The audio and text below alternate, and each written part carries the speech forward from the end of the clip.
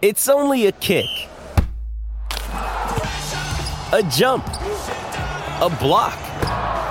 It's only a serve. It's only a tackle, a run. It's only for the fans. After all, it's only pressure. You got this. Adidas.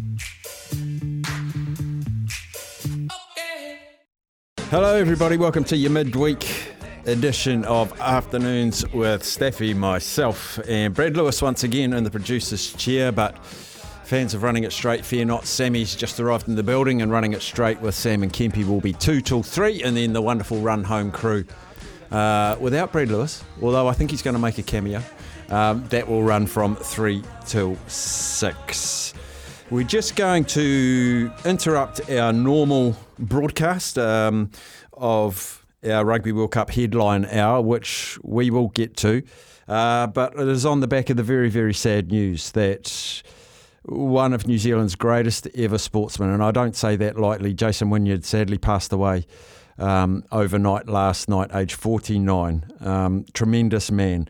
So we're just going to pay tribute to him at the top of the show now, and we're going to commence with a social media post where he talked about his battles and his diagnosis, and this was posted just 2 weeks ago. On August the 18th, we were partway through the 4th cycle of chemo, just starting the 4th cycle, and unfortunately the cancer had come back during the middle of treatment, and so the doctors, we sat down with the doctors, Sharon and I, and it's pretty rough news. They sort of said they couldn't do anything else for me. They only gave me like 2 weeks survival time, and it's been over 4 weeks now, and I'm still going, still fighting, and I think anytime there's still life, there's still hope, as long as you can keep looking for the answers. We decided to look at alternative routes to heal, and so we've done several things. We've got an hyperbaric oxygen chamber. We're doing Rife treatment, which is frequency healing, and I think those two things have been the main reason that I can continue to operate like this. When we got the news, it was pretty unexpected. It was sort of like we thought we'd sit down with the doctor and there would be a 1% chance or something that he'd say something like, they can't do anything else for you. So it was a bit of a shock, and took probably a couple of weeks to get over things, but I made the decision that, I was going to fight it, and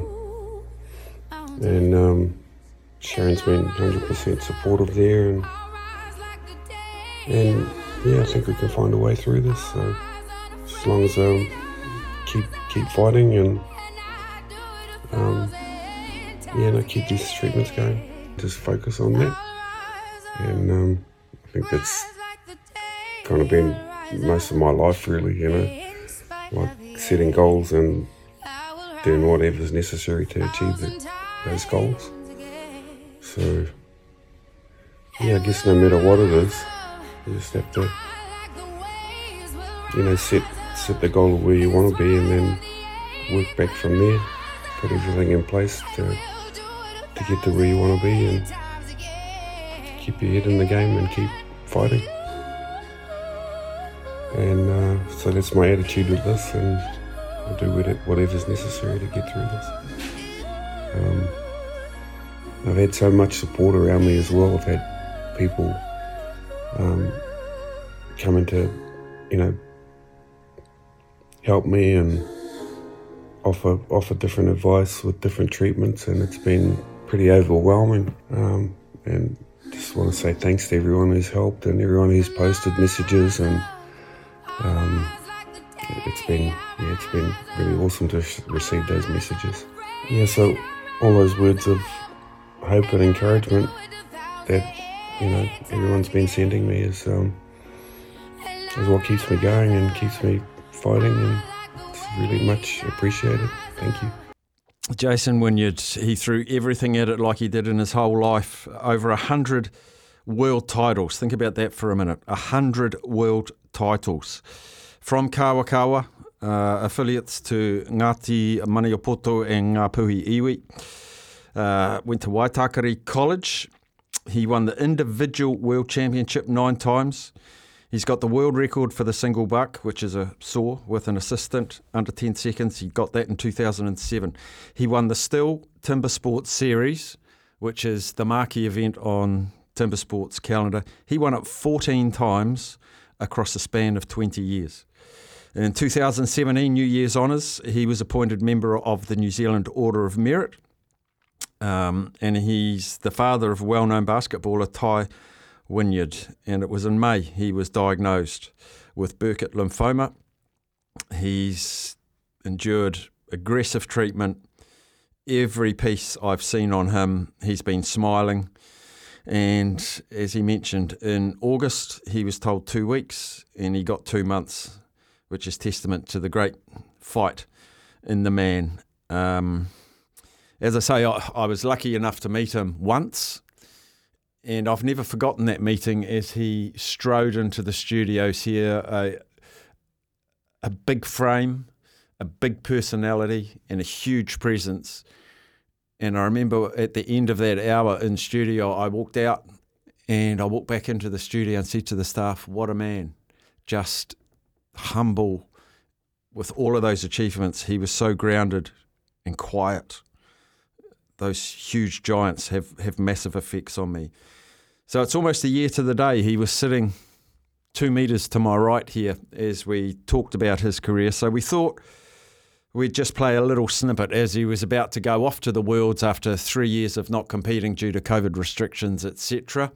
And just a little snippet into the man, Jason Wynyard. Different equipment. What does your, golfers have 14 clubs. What's your competitive axe rack look like? I've got roughly 80 different axes. Wow. For this competition over in Sweden, I'll take roughly 16 axes of various sizes and slightly different degrees on the bevel, and also different grinds. So you never know what quite is going to work in the timber when you go to any of these championships, so you have to take a wide selection, and also there's always a chance of equipment getting damaged on the trip over, so I'll send 3 crosscut saws, my big modified chainsaw, and then like 16 axes to try and cover the bases.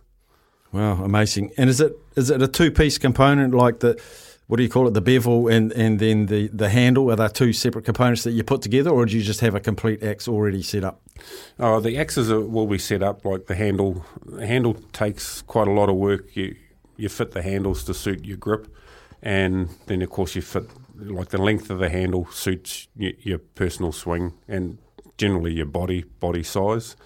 And then also you adjust the weight of the head to suit what you can manage to swing, basically.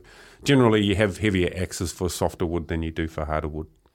So the hardwood takes a lot longer. So, world records are held with softwood. Would that be fair to say? Yeah. There's a world record in every class of wood for different diameters of the event that you're competing in. So there's a lot of different world titles that you can compete for, and there's also a lot of different species of timber that you can compete to win a world title in as well. So makes it a little bit confusing, much like boxing with all the different world titles. There's wood chopping's probably 10 times worse because there's so many different species and sizes of wood for that particular event. So, at the top of the sport, which you've been for a long time, is it the same? You'll go to these world champs and you'll know them all, pretty much. The funny thing is, a lot of the younger ones coming up, I used to compete against their fathers. So, I've been in it for that long. But I do know them all. I know, like, all the national representatives have been selected at this stage. So I have competed against all of them that are in this year's championship. So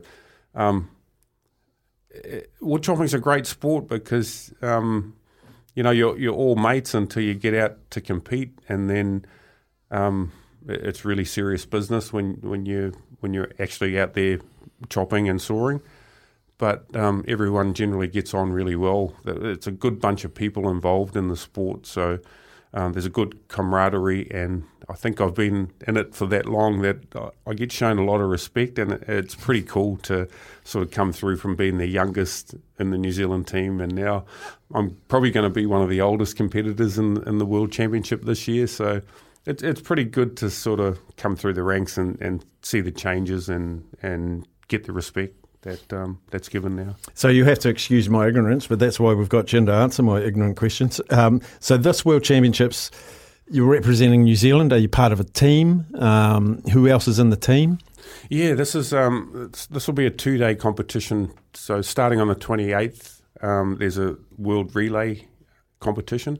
So 30 countries involved, and we've got a 6-man squad that we're taking over from New Zealand. I'm part of that NZ team. There's Adam Lowe, Shane Jordan, Jack Jordan, Nathan McDonald, and we're taking over the late David Bolstad's son. Wow. He was one of our rookie representatives, so we're taking him over with the team as well. So there's a good contingent going over. We've got a manager travelling with us, Anthony Mildren, and we're hoping to take that World Relay title and back it up with the individual World Championship the next day. So this second day is, which will be the 29th, will be the individual World Championship. So that's the one I'll represent New Zealand in. Yep, one of my favourite interviews, and it's even more important now.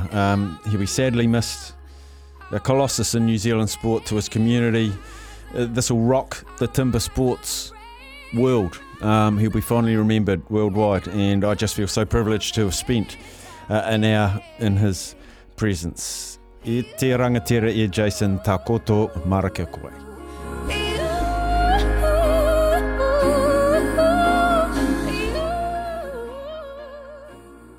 This is the Rugby World Cup Headline Hour on Afternoons with Staffy.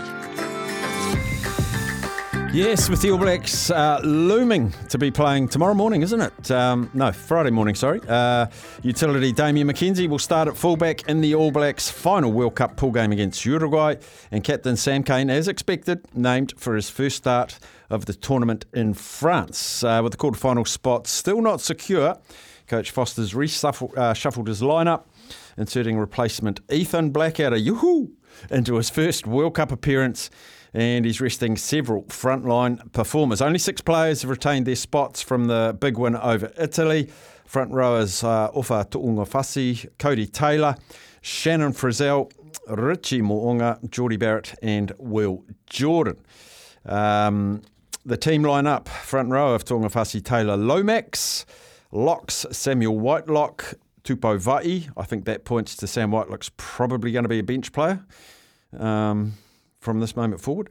Shannon Frizzell at 6, which I don't have an issue with, by the way. Shannon Frizzell at 6 just needs a bit more rugby. Sam Cane ditto. Luke Jacobson gets another opportunity at 8. Cam Roigard with the start in the 9 jersey. Richie Mo'unga, Geordie Barrett, Anton Leonard-Brown, your midfield. Wings of Lester Whaanganoku. I can hear applause around the country. Will Jordan on the other wing, and D-Mac gets a start at 15.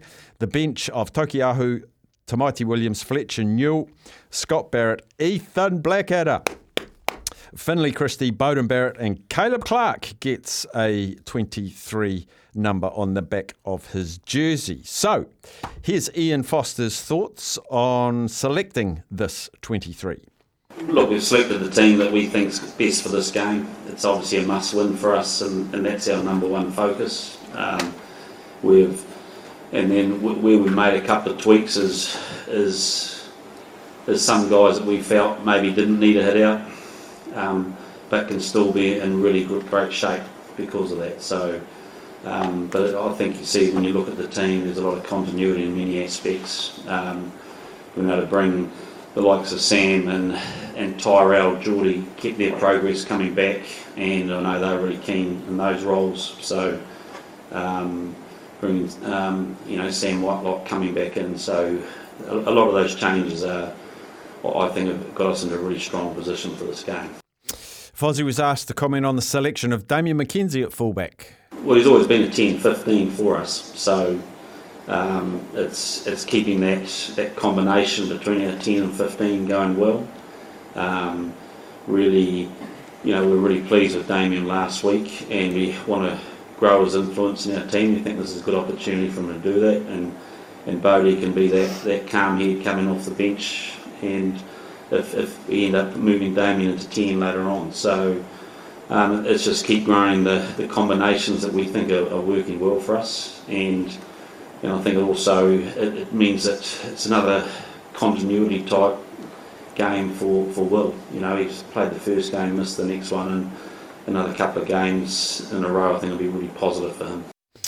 We hear from Captain Sam Cane now on his return to the starting lineup. Yeah, I'm very excited.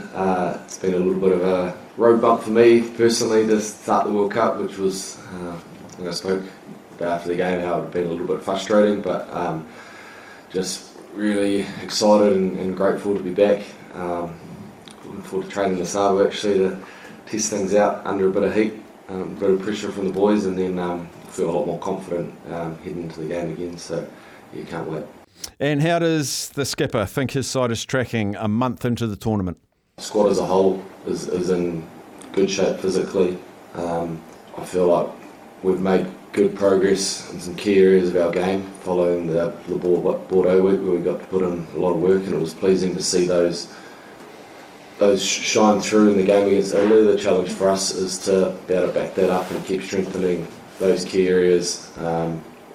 Put out another good performance, which will sort of could put us in a good spot going forward. So all the focus is on this game and been able to back up what we were able to do last week. Back to Coach Foster now, and the focus on team discipline with the knockout games looming. Look, there's been so many cards, and it seems to be the way it is. Hopefully that settles down a little bit. But I think we're really aware of the way the game's been played and officiated now, and we know we've got to take responsibility for our technique as much as we can. I think we did that really well against Italy, and it's an area that we know has big ramifications if you get it wrong. So, yep, it's a focus. It's not the focus, but it's high up on the list. And the head coach was asked, have you got your first choice 23 locked in? I'm just going to say we're pretty clear about what we're doing, and I guess there's always a couple of spots that people can put their hand up. There's guys returning from injury, and so we just need to make sure that they get out of the game what they need to get out of the game to make sure they're ready. I think, but we're pretty clear with the strategy, and I think it's also, you got to remember, when you talk about starting 15, it's also about the 23, isn't it? And I thought our 23 as a group last week was really disciplined about how they finished that game and stayed true to the things we wanted to achieve. And so we are looking with interest about how that bench comes off and how they play. Also, Ian Foster on ensuring the mercurial Adi Savia has a full tank of gas come quarter-final time. I thought he was huge on the weekend. He's been big for us all year. I think I think he probably had one quiet game, but apart from that, he's played at a really high level. And our experience with Adi, or my time with him, shows me that he often comes back really well when he's charged up. And he's hoping. And I, for one, and along with many of you, delighted to see Cam Roigard getting a start. Ian Foster was asked what they want from him Friday morning. Look, I want to see him do what he's good at. Like, he brings an edge to the running game. He's a threat, and I want him to stick with that. I think his left foot kicking is a real asset for us. We haven't got a lot of left footers in our inside backs, and so that's a bonus. So that's a couple of real good, strong positives I want him to carry on. One thing I do want him to do is to improve the accuracy of his pass. And I just think, when he's been coming on, he's probably been rushing that aspect of his game a little bit. And so this is a chance for him to settle into this game and get that right. and show that can be a massive strength for him as well. And finally, back to Captain Sam. How's Ethan Blackadder settled into things ahead of his tournament debut? And Fozzie will make a comment at the end as well. Ethan's a joy to have around. I think everyone sort of who interacts with Ethan, his charisma and personality rubs off, and that's the way he plays footy. So he's been awesome to have back in the environment. He ripped into training last week once the trainers let the shackles loose after all his travel, and I know he'll be excited. We're excited to see him go. He's a great team man, and I think everyone knows what he brings. You know, he's physical. He rips in. He throws his body around. He's got a big engine, so looking forward to seeing him make his World Cup debut. And he is a guy that goes 100 miles an hour in just about everything he does, and like everything, that's a strength and a weakness. And so he's just got to be smart about how he uses his energy, but come back and fit it in well. And you know, it'd be great to see him come on. And it's been a sort of a lengthy time away from us. I don't know how long. It's just not far away from 2 years, isn't it, with injuries and stuff. And so, you know, he's feeling pretty honoured and privileged to come back, and I'm sure he'll show that. And of course, we have coverage live on SENZ here. It starts at 7:30, kick-off about 8, but that first half hour is very good because Daniel McCarty and Christian Cullen really do know how to preview, call, and then dissect the game as well. So SENZ live, 7:30 for full coverage of that match against Uruguay. Right, we shall take a break for news, sport and weather. Phone lines are open. I want your thoughts on that All Black team, actually. I'm pretty happy with it. Happy that Roygaard's got a start. Happy that Smith's having a rest. Artie's having a rest. Ethan's getting a run. I like it all. I think I'm in full agreeance. Pretty damn happy. 0800 150 811. Love to hear your thoughts. Fast car. I wonder if Brad played that because Ethan Blackadder does everything at 100 miles an hour. Our sports people haven't had great record in recent times in their motor vehicles, have they? Israel Adesanya, Roger Tuivasa-Sheck, maybe Ethan Blackadder drives 100 miles an hour. Doesn't have social media, Staffy. Who? Ethan Blackadder. Doesn't own a phone. Doesn't have it connected to a smartphone, is not into your Snapchats or your TikToks. He has the phone to make phone calls and receive phone calls from coaches when they need a player emergency, but doesn't own a single social media site. I love that. Yeah. But I bet he's got a pitchfork and a quad bike. And a ute. And a swan dry. Yeah.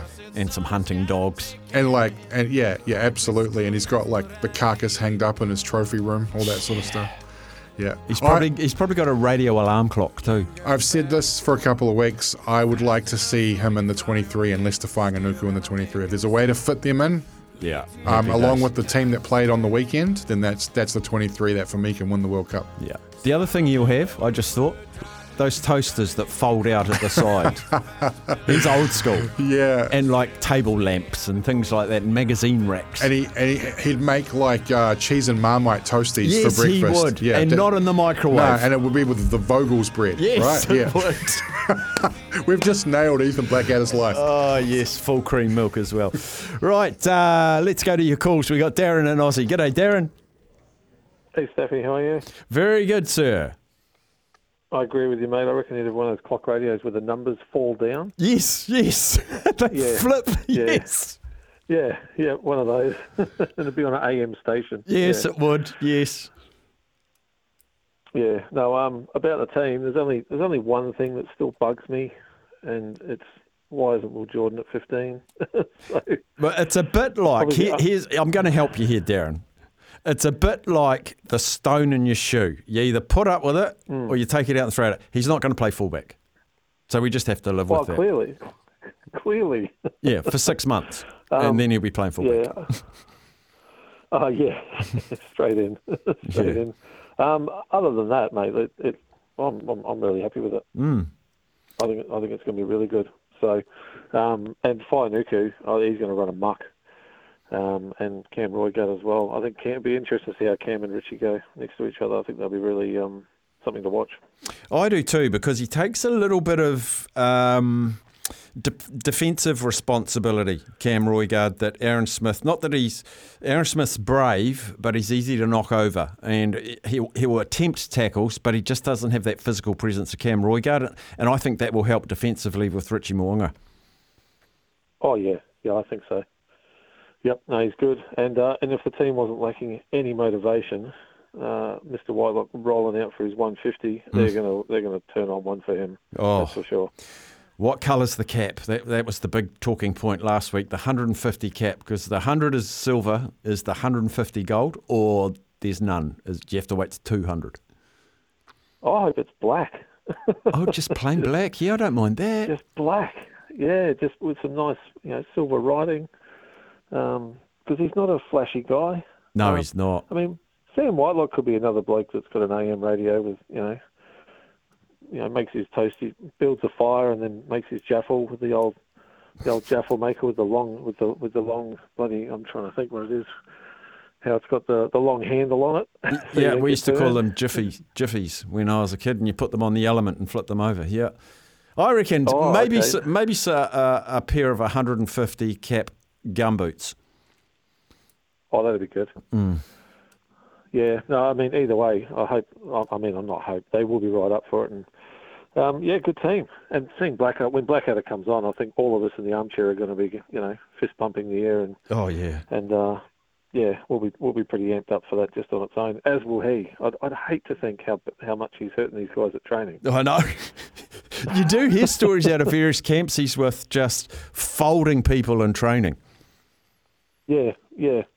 I'm sure they've spoken to him, and he'd be like, "No, I'm doing it my way. Yeah, that's it. I have one way." I mean, good on him. It's a great story, and it's nicely how you guys were articulating it beforehand. I was having a good giggle, just just thinking about the old school ways. I mean, I'll be honest with you, it'd be nice. I might do that for a week one day. Just social media free, everything free. No SENZ free. That's of course. No, of course. But I think it'd be nice to simplify it every now and again.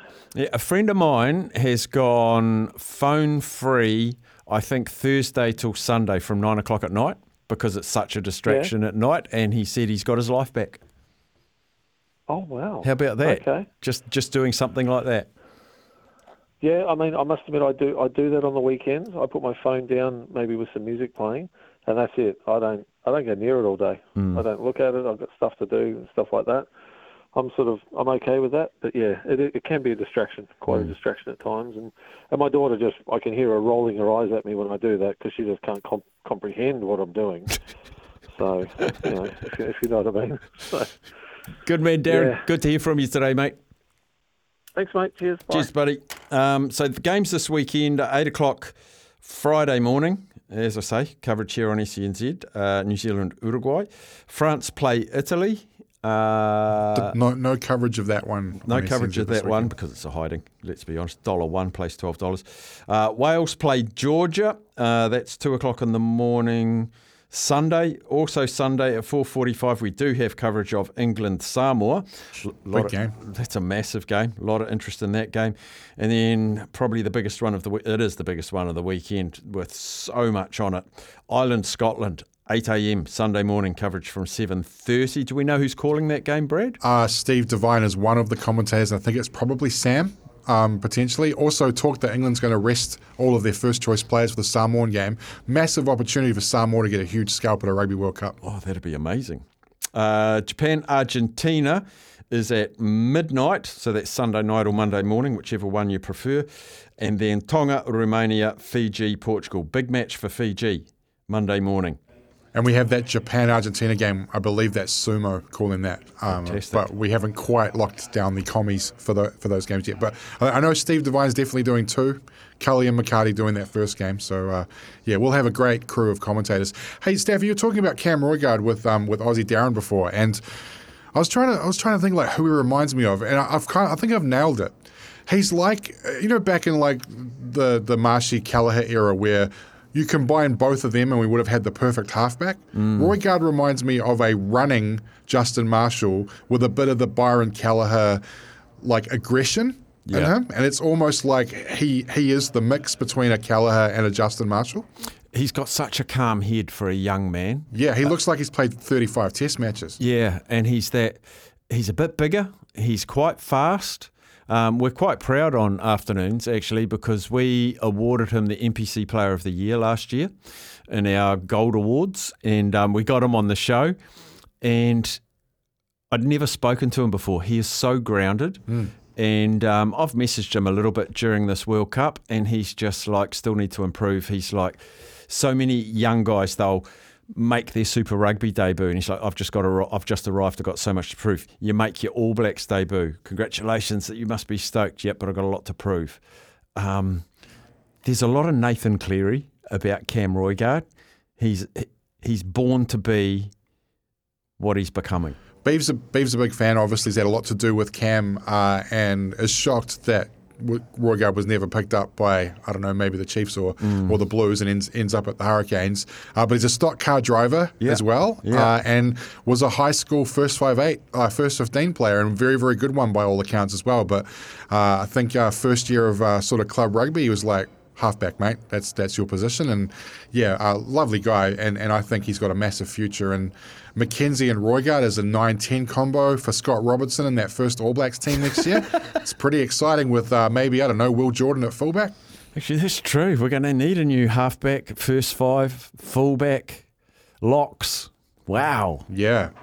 Yeah, I mean, at this point, it's looking like Scott Barrett and maybe like a Josh Lord or a Tupu Vai. Like, that's the look, I know we've got a massive fight 4 weeks ahead of us. The exciting thing for me, Staff, is especially when it comes to working in the media and radio next year, is that first All Black squad under a new coach. And it's a completely new, it's the first time since, how long's Fozzie been with the All Blacks for? Like 12 years. Yeah, so it's the first time in 12 years. It's a completely new mindset. There's none of the brigade from the Henry Hansen era. That's gone now, and it's going to be this brand new mindset with different opinions on different players, and we're going to see some out of the box selections. Look what Razor's done with the Crusaders and some of the players he's brought through there that are now superstars, Dallas McLeod, whatever, and have you, and David Havili. So the interesting thing, rugby was in trouble with public perception. The World Cup's come along at the right time, and everyone's talking rugby again. I think the new front office next year, that also comes at the right time. Whether they make the right decisions or not, or they win games or not, we're back talking about it, and the interest will go through the roof again. Good stuff. Right, we'll take a break. We'll come back and we'll have a little look into that Ireland-Scotland game. Collusion with Scotland to ensure both teams go through to the World Cup quarterfinals at the expense of defending champions South Africa. I bet they've talked about it. Not that they'd have a plan to implement it, but they just imagine. All three teams are still in the hunt for a knockout spot, and the Springboks already completing their full four Pool B, aren't they? Pool B matches, and Ireland and Scotland are meeting in Paris. It is the showdown on Sunday. It'll always be remembered as that. If Scotland win by 21 points or more, and the Irish earn a bonus point, then they advance and say, au revoir, South Africa. Au revoir. So Scotland by 21 points or more, and Irish earn a bonus point. South Africa are gone. Springboks coach, as we mentioned yesterday, Jacques Nienaber, says that collusion would constitute match fixing. But Cat dismissed the idea out of hand in any case. He said that stuff is just white noise in the background. No, we are not going to be in cahoots with Scotland. Would we want Scotland to beat us by 21 points? Would you want Scotland to beat you by 21 points, he said? And Ireland would be eliminated if they lose by 8 points or more and fail to score a bonus point. So bonus points, it used to be, it's 4 tries in Super Rugby, but it's 3 tries at the World Cup, is that right? Or 3 tries, within 3 tries of the opposition? Yeah, you can, because you can score, if you finish within 7 points, you get a bonus point, and if you score 3 points, you get 2. Right, so the bonus points are crucial. You can actually, if you lose, you can actually score 2 bonus points. Yeah, so, being within 7 and scoring 3 tries. I don't think like a 20 points to 10 Scotland result is that far off the mark. And if that happens and Ireland, don't score a bonus point, which they wouldn't, then it's game over for Ireland. Scotland are going to be hell bent on this game, eh? Yeah, but the problem is they're going to have to be loose, which means defensively they could be loose as well. But it just makes for a really interesting game. And this is the first of 4 huge games for Ireland back to back to back. Like 4 must-win games for Ireland. This is the true test of the number 1 side on the planet and whether or not they are world champions elect. And a big test for Johnny Sexton. Huge test for him. I can't wait for that. There's so many games to look forward to. And we're already talking about quarterfinals. But Fiji-Portugal even. Portugal haven't been terrible. They haven't been terrible. The must-win aspect for Fiji didn't serve them that well in their last game, where they snuck home. And Portugal, I think they've lost all their games, but only by an average of about 12 points is the average loss. The carrot for Fiji is they only need a bonus point. So lose and finish within 7, and they're through. True. So many good games. We'll take our last break before the news. We'll come back after that. So the Hawke's Bay team have fronted media moments ago. Vice Captain Brad Weber and Brock James to discuss what unfolded when the group of men returned to Napier from Wellington last Saturday evening. Well, that was the intention. However, they put 2 people up that weren't there. Of course, Brad Weber said the team was distraught and gutted that it was broken. They are all hurt, but he wasn't present when the shield was damaged. But he trusts his teammates' version of events. It's understood the shield was damaged during a party which was attended by up to a dozen Hawke's Bay representatives and non-squad members at a player's flat. Neither Brock James or Brad Weber were there, so they really can't comment as to who was there. When the question was raised was who was there. So the question I raise is, well, why are these 2 people speaking when they can't really share anything? We heard yesterday that New Zealand Rugby are going to launch an investigation. I hope it has been launched. Brad Weber said as a playing group, they're gutted, they're hurting, accidents happen, and it's been broken. Particularly hurt for the community. We want to get it back out there and let them enjoy it. They were asked about... this is fresh new. We'll probably, hopefully have some audio for you soon in the next half hour of this, if we can source it. In addition, of course, to the shield being broken, pictures of what appeared to be a white substance in lines with a rolled note result in allegations of drugs being consumed off the log of wood, and neither Weber or James said they can't comment on that issue because they weren't there. And they said they are committed to being fully cooperative with New Zealand Rugby investigation.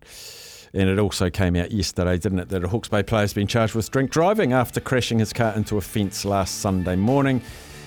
And Coach Brock James says we're not going to comment on that either because it's in the hands of the police. So, more to come on that. Wonder how long the investigation will take. Righto, we're coming up. Very loud music is the new sport and weather roll-in sting. The thing that annoys me about this is the old shield lasted 118 years without getting broken. And this one's lasted months and it's made of harder wood. I think there's more to this. I hope there's not, but I think there is. We're going Bathurst after the news. Wonderful man, Mark Larkham, will be joining the show right after this.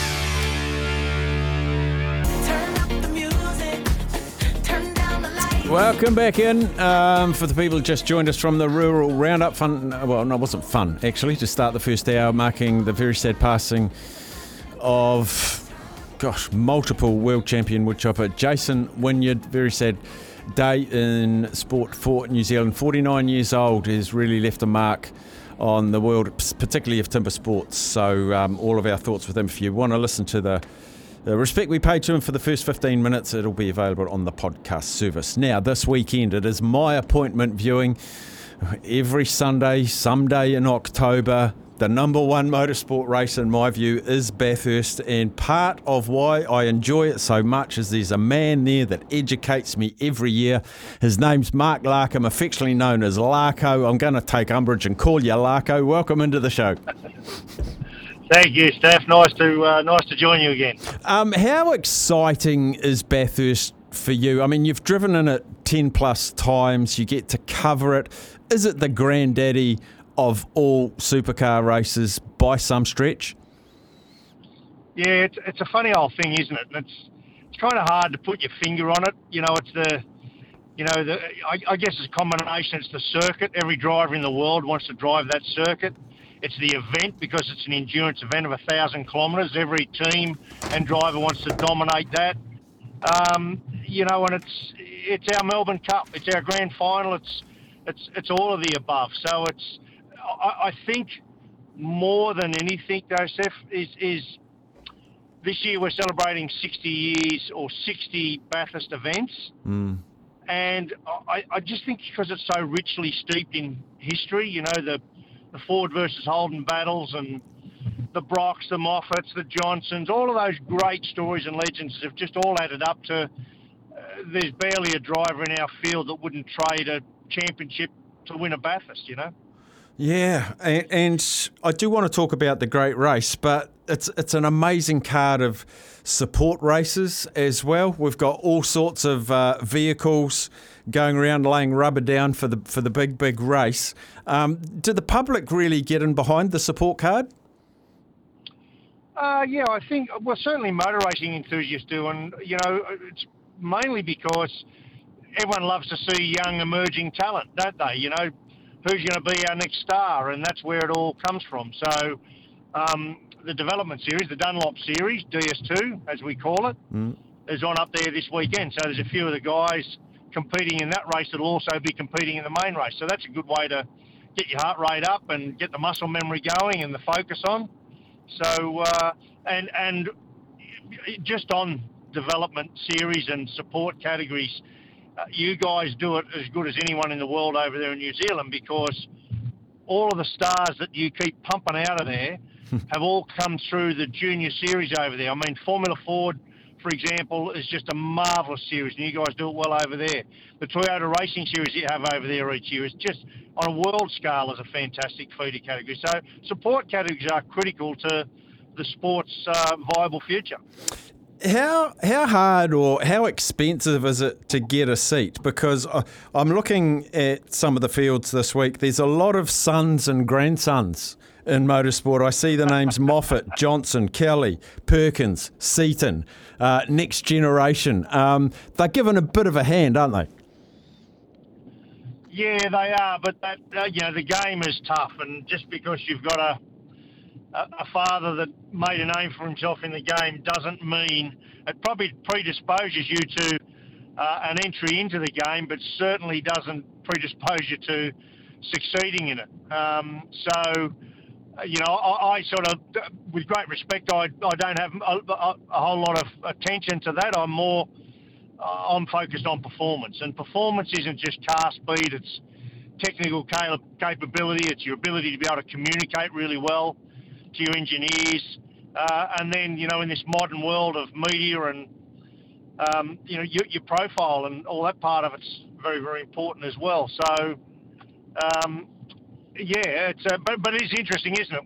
In fact, I went and did some interviews with Stephen Johnson and Jet Johnson. So there's three generations, with Richo, Jim Richards, Stephen Richards, now he's got his son. I mean, it's just quite extraordinary. We've got all these sons of legends there now, which is kind of cool.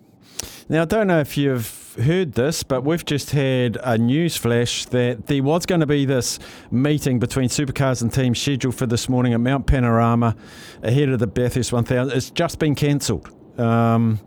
Meeting was set to discuss parity adjustments. Did you know about the meeting, and did you know it's been cancelled?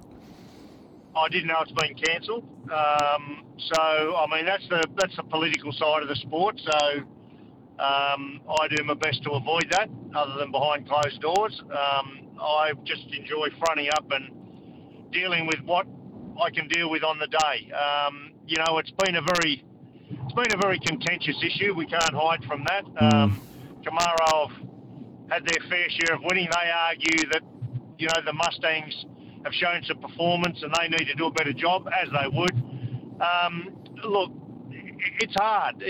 Parity is a really, really hard thing. It has been, I've been around the sport since the 90s and competing or driving or owning a team, whatever, and parity's always been a really, really contentious issue. So it's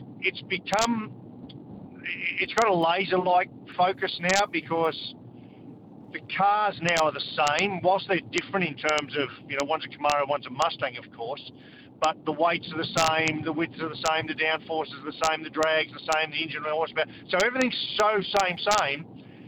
We've almost become a victim of our own good work, because the commercialisation of the sport demands that both sides have an equal opportunity. So a lot of work has been done to make them the same.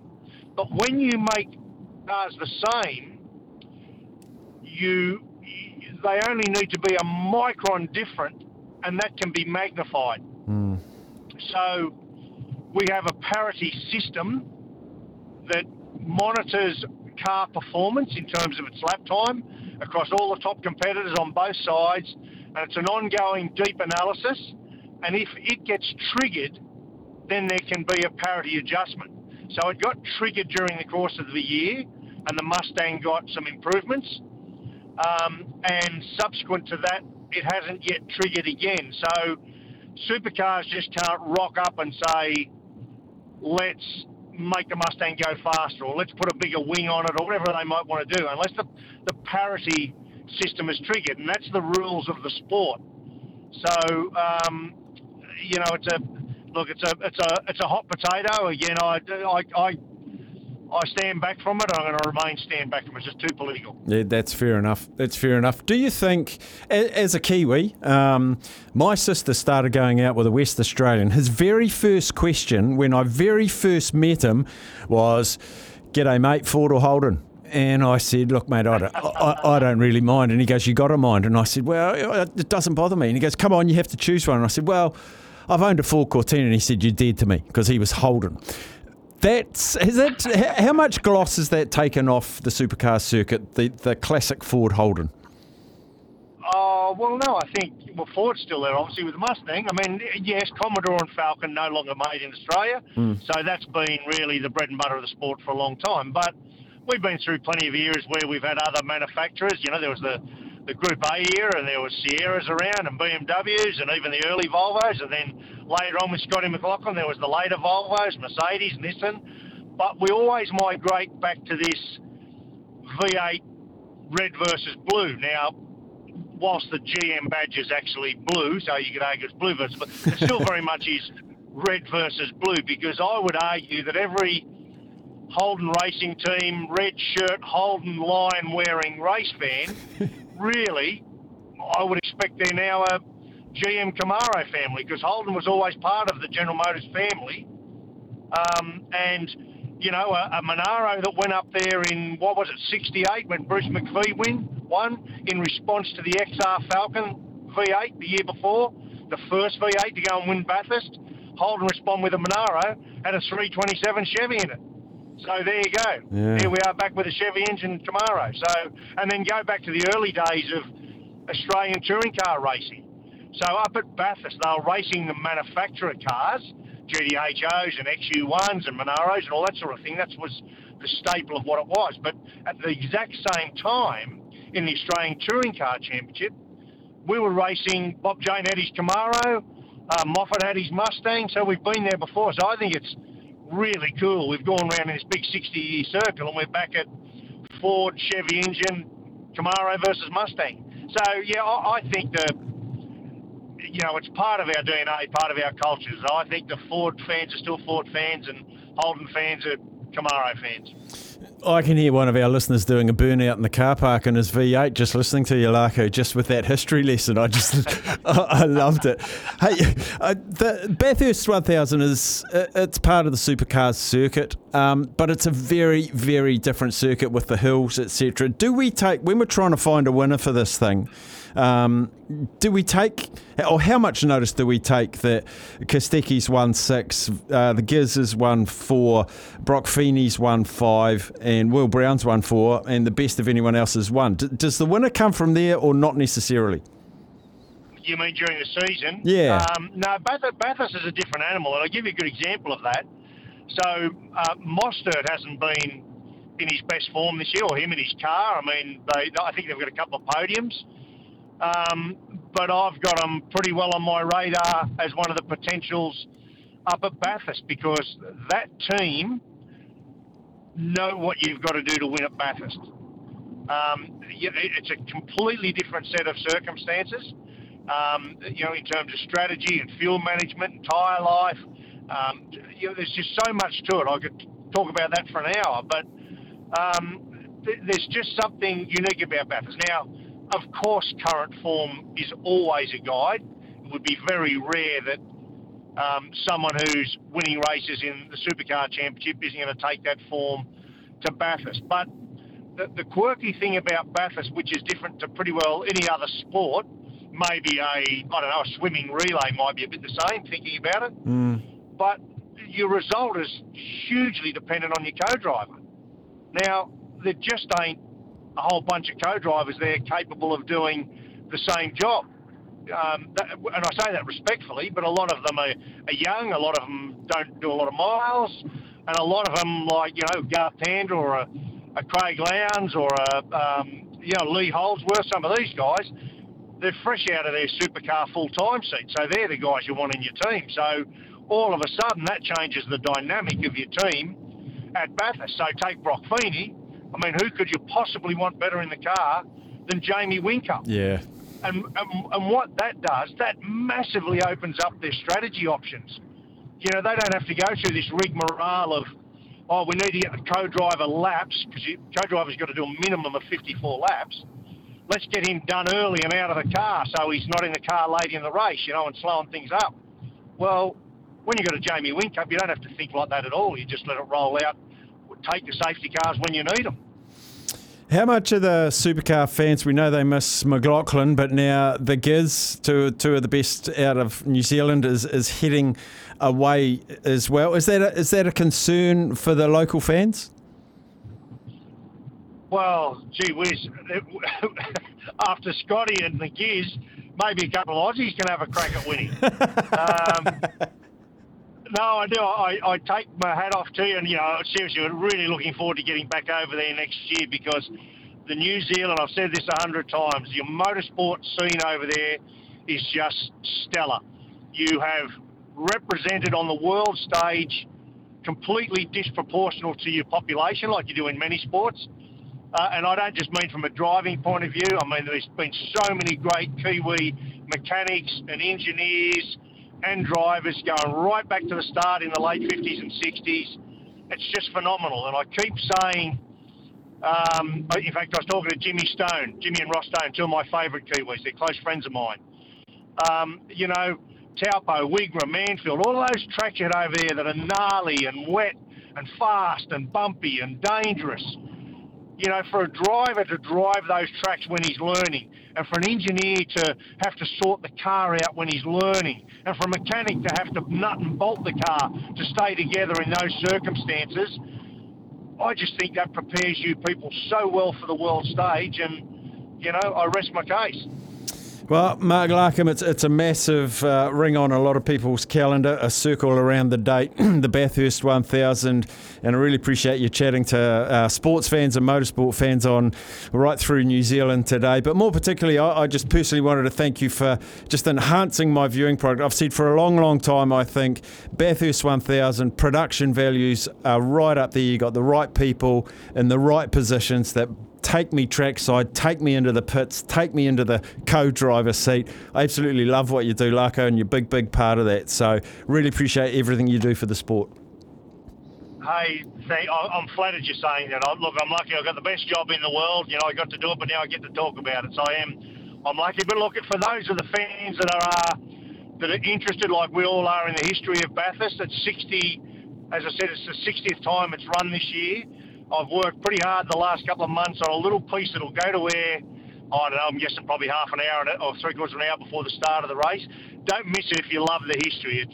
It's pretty cool. I think fans that love our sport will enjoy it. Oh, I already know I'm going to enjoy it. Larko, appreciate your time. Have a fantastic weekend. It's going to be a ripper. Thanks, Steph. My pleasure. There he is. Just such a massive contributor to my interest in motorsport and Bathurst in general. Mark Larkham.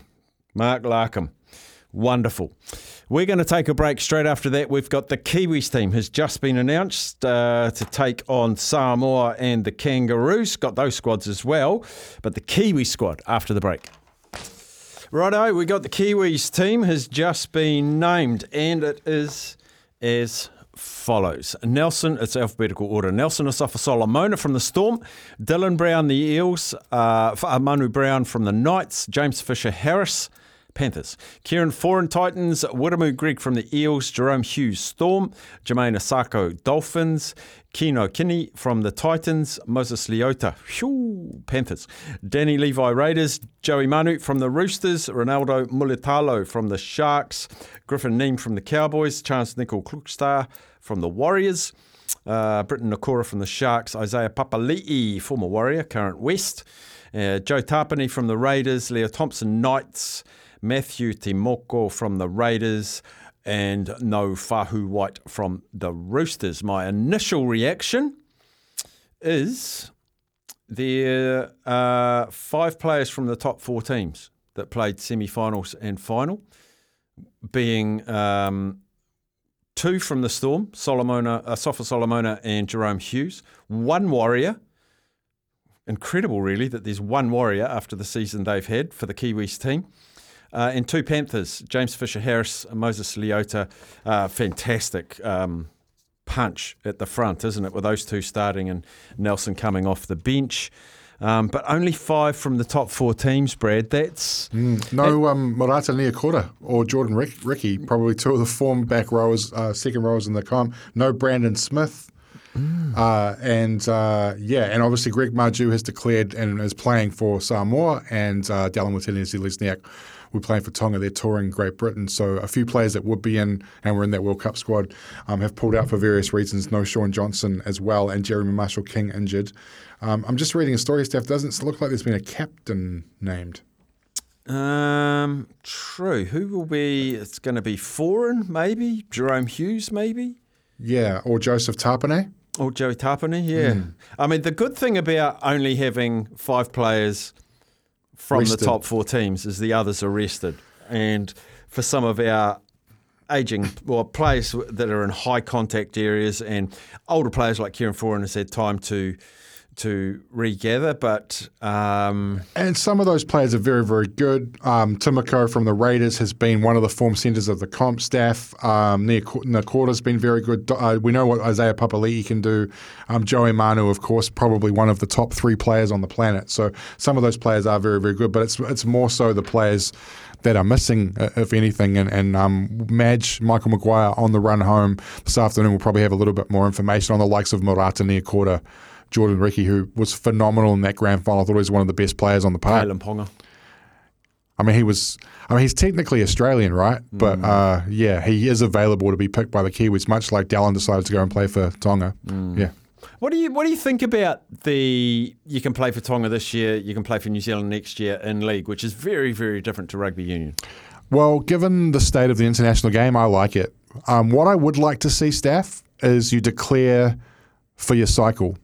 Yeah, I do too, yeah. So, it's fine. Dallin played the World Cup for New Zealand and then decides this year I'm going to play for Tonga moving forward. Roger Tuivasa-Sheck comes in to Rugby League next season and says, for this Rugby League World Cup cycle, I am going to be playing for Toa Samoa. So I would like to see you declare 4 years out from the tournament, just to give you some, a chance for a coach to build a team with you and around you and what have you. So I've just given you the, where's Warbrick? There's a great text just come in. Where's William Warbrick? That's fantastic. Another one.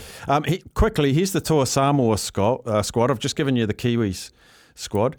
Samoa, Jesse Arthurs, Dejan Arce, Gordon Chan Kum Tong from Manly, Stephen Crichton, Sualavi Fa'alongo from the Storm, Royce Hunt, Luciano Leilua, Connolly Lemuelu, Spencer Leniu, Heilu Luki, Greg Marju, Justin Matamua, Terrell May, Carl Oloapu, Keenan Palacia, Junior Bolo, Isaac Tango, Murray Tuilangi, Young Tonu Maipia, Brian To'o, and Stefano Utukuamanu. So they've got top 4 teams. They've got 1, 2, 3, 4, 5, 6, 7, 8, 9. Luai ruled out through a shoulder injury as well. Looked for pretty bad. Yeah, so there's Samoa. the Samoa. That's a hell of a back line, and there's some nice forwards, and that Tongan team's going to be very good too. Adam Whanua Blake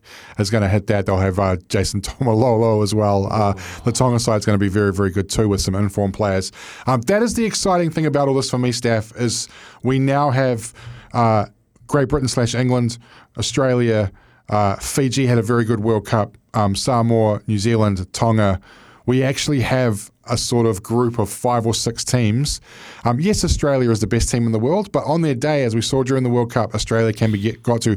The Kiwis came within an absolute whisker of winning that semi-final and probably winning the tournament. So, that's the best thing, is that a few years ago, Staff, it was 2 teams. And now we've got 5 or 6. Well, a few years ago it was 1 team, and then it became one and a then half. Sort of us.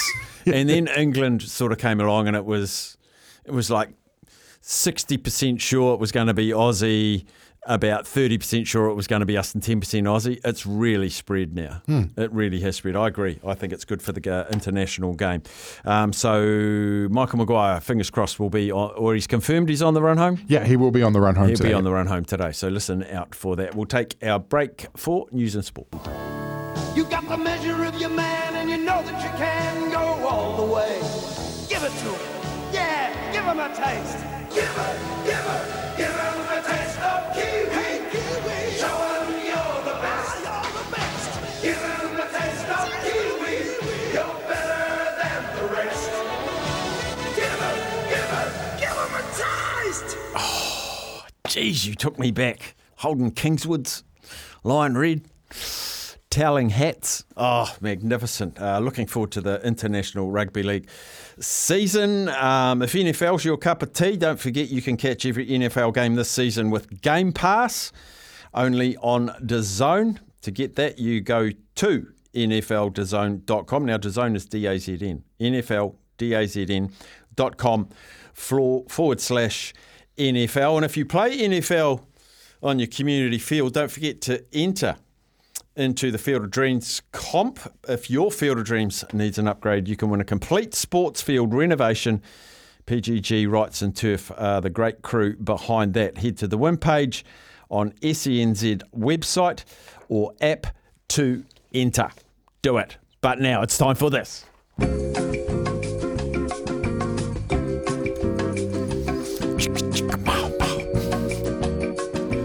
Oh, you know I love it. I've gone onto the Bailey's website and I've entered the code 1050791. Bailey's, BAYLEYS.co.nz 1050791. Now this one is in the far north. It's 255 O'Carroll Road, Whangarei Surrounds is the official address. It sounds exotic. Today's Bailey's Property of the Week, it's a 76 hectare property in 2 titles, and it's well located 24 k's from central Whangarei and only 3.5 k's from the popular Maunga Karamea village. It comprises 22 hectares of mature pines. You're sorted for Christmas. It's on steeper country. They're not registered in the ETS. What does that stand for? Emissions Trading Scheme. I reckon that's probably what it was. I don't know. 18 hectares were planted in 1997. So what does that mean? Maturity. And there's a further 2 hectares in 1998 and 2 hectares in 99. Sorted. It's brought to market by Tracy Dalzell from Bailey's Whangarei. The property has a central track that leads down through the valley, across a stony bottom stream. Close your eyes, I'll take you there. And up to the north-facing hills, which provide stunning rural views. It's currently running 60 to 80 rising 2-year-olds. The property is fenced into 9 paddocks and 3 holding paddocks around a large set of cattle yards. Internal fencing is 2 wire electrics and the boundary 7 wire post and batten. Love me some post and batten. It's there. The back boundary features native trees including kahikatea, rimu and kauri. Of course there's kauri in the far north. And the property with its shelter lots and natural water has attracted hunters, horse riders, campers over the years, providing enjoyment for many. Bit of paper down, website up, to the photos we go. Have Bailey's got their drone out? They have. It's a long way up. There's the little ring road they talked about. There's the fencing. There's the Kaikatea. There's the Cody. And it's green. Oh, there's a waterfall. There's a waterfall. You're buying a waterfall. Tanks, sheds, fencing, stockyards. There's no house on this one, so I can't froth the kitchen. You know how I love me a rural kitchen. This is all news to Brad. This is all news to him. Now, I'm going to have to get in touch with Bailey's because photo 14 of 19 is so far up, I question if it's a drone. Have they gone the full hog and hired a plane to take that photo? It's vast. Jeez, it looks good. And there's room for Sammy Hewitt's golf course on there as well. There's the cows. They're all looking up at the drone. Have a look at photo 80. They're all looking up at the drone going, what the hell is that? Drones in the far north. And then the final photo shows you the boundary line. It is magnificent. So do yourself a favour. Contact Tracy Dalzell. I'll click on her profile. She operates at 84 Walton Street, Whangarei, which is in Whangarei Central. Locals, you know where that is. Let's find a little bit about her. She lives herself on a lifestyle rock in Whangarei, largely involved in the equestrian activities, where she's a member of the Northland Hunt and a keen show jumper. See, great Northlander, Tracy Dalzell. Give her a call. Contact Bailey's in Whangarei Central, and even go onto the Bailey's website and have a look at this. What's the property number again, Steph? I'll tell you what it is, listeners. 1050791. 1050791. That's in the little search bar on the Bailey's website. That is this week's Bailey's Property of the Week. Ladies and gentlemen, I've just been handed an urgent and horrifying news story. And I need all of you to stop what you're doing and listen. What's making news around the world? Well, to tell us, it's roving reporter Bradley Lewis. What have you found? Well, from the Hollywood news desk, Steph, Tom Hanks says he has nothing to do with an artificial intelligence version of himself that is promoting, and I quote, some dental plan, he's wrote on Instagram.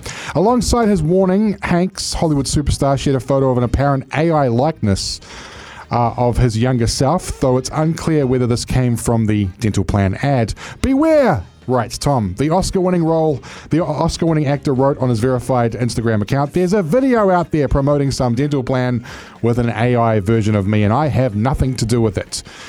Using AI to create virtual actors has become one of Hollywood's hottest topics of late, as it's been one of the issues driving the ongoing actors' strike. And I know that Israel Adesanya's got an issue with that too, because there is a website promoting an AI version of himself that can give you greetings on your phone.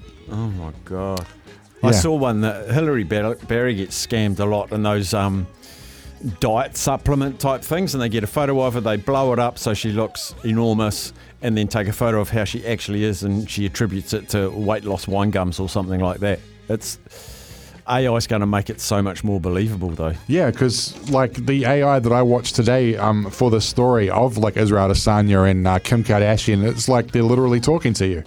It's insane. It's insane. We talked about a robot yesterday, didn't we? Yes, we did. Know, modern technology. To our entertainment/American football files we go to now, and fans have slated US pop sensation Taylor Swift for continually interrupting TV coverage of live games amid her new romance with star player Travis Kelce.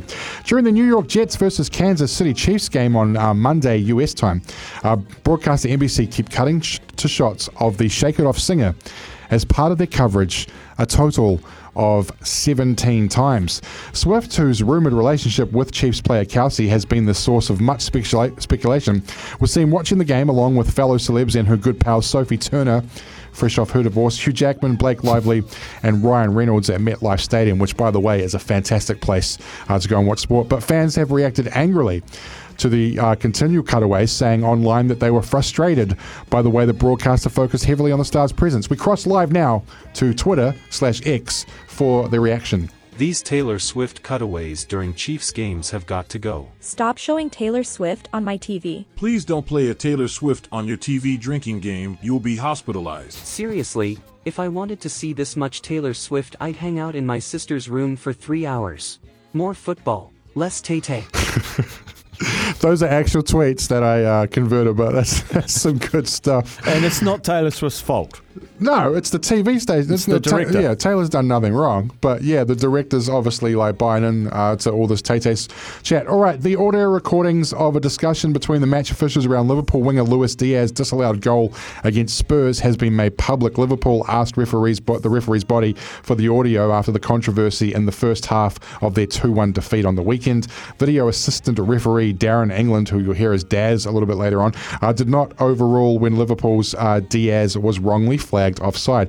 After releasing the audio on Tuesday, PGMOL, who is that body I was talking about, said the error was a result of a lapse of concentration and a loss of focus. So here is some audio, Staff. You're going to hear from the VAR operator, who's not an official, but he's the operator, so he's like the video ref operator type of person, the actual VAR official, the touch judge on the sideline, and the referee. You're going to hear all of that audio shortly. Just checking the offside delay. 2D line on the boot. Yep, okay.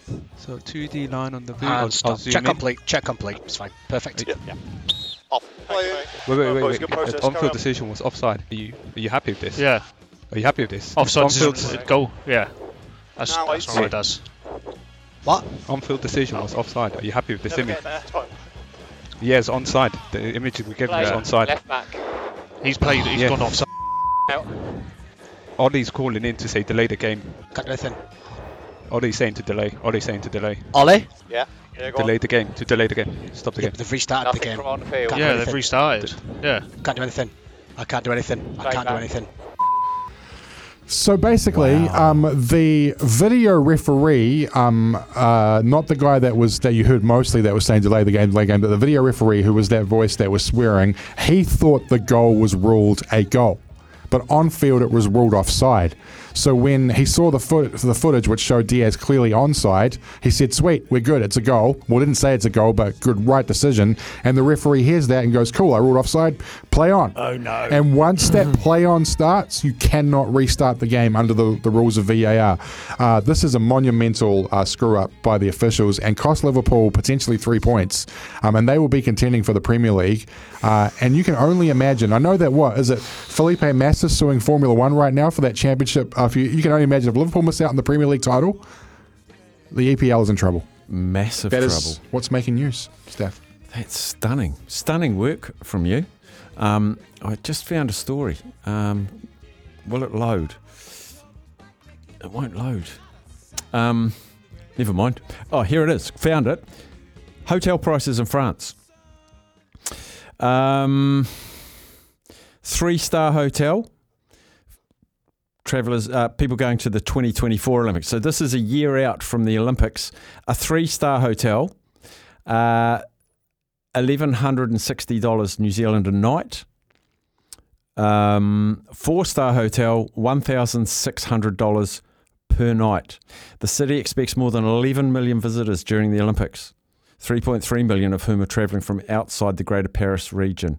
There are 280,000 rooms available per day. Wow. 5-star hotels are seeing relatively smaller price spikes in their typically affordable neighbours with rates of just $2,700 a night, New Zealand dollars. Just. My gosh. Anyway, that's eye-watering. Yeah, only Beef could afford that, really. Yeah, he'll be there. Yeah, he'll go. Right, we shall have our last break before the news, and don't forget Running It Straight's coming to you from 2 to 3, and the run home after that 3 to 6. And Michael Maguire, the coach of the just announced Kiwi team. But after this break, we'll have a look back in the day. Here's what happened back in the day. And it is the 4th of October, and on this day in 1998, cricket great from Australia and a member of the SENZ wider team, Ian Healy broke the world record for the number of test dismissals as a wicketkeeper when he hit 356, overtaking countryman Rod Marsh, 356. The record is now 555, held by Mark Boucher of South Africa. But he's not got the line. He's conceding, and Europe have won the Ryder Cup. They've got the points they needed. They needed 14.5 points, and Europe have beaten the United States by 14.5 to 13.5.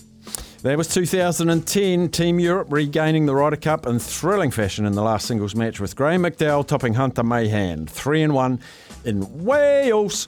Birthdays today, Irish boxer Mickey Ward, Australian cricketer Adam Vogt.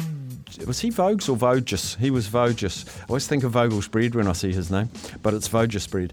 1988 born on this day, NBA point guard Derrick Rose. Also birthdays to a couple of media people in New Zealand. Mark Hinton, great man. Trevor McEwen, who was on the show, Pieces of Silver. Got another episode to listen to tonight. Go and have a listen. And sadly, deaths on this day, 1992, New Zealand motorsport legend. And 1967 Formula One champ Denny Hulme, while at the wheel of his car at the famed Bathurst circuit. And I was watching when that happened. It was very, very sad. 2021, the sad passing of the designer of Black Magic and Team New Zealand's 2000 boat, Laurie Davidson. Number one movie in 99 was one of the great movies of all time, Fight Club. And this is the number one song, Mariah and Jay-Z. To this like this. You almost gotta watch to this. Let's skate. I don't wanna let go. And although I should, I can't leave you alone. 'Cause you're so disarming and caught up in the midst of you. Right there. And I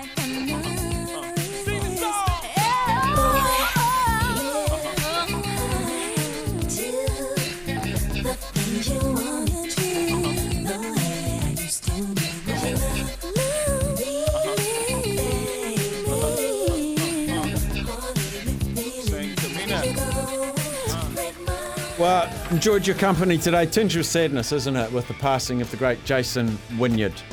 Good to have your company. Everybody, big thank you to Brad for stepping in and helping us out while Sam's been rugby commentating Rugby League, assistant content manager and host of Running It Straight. And that is next.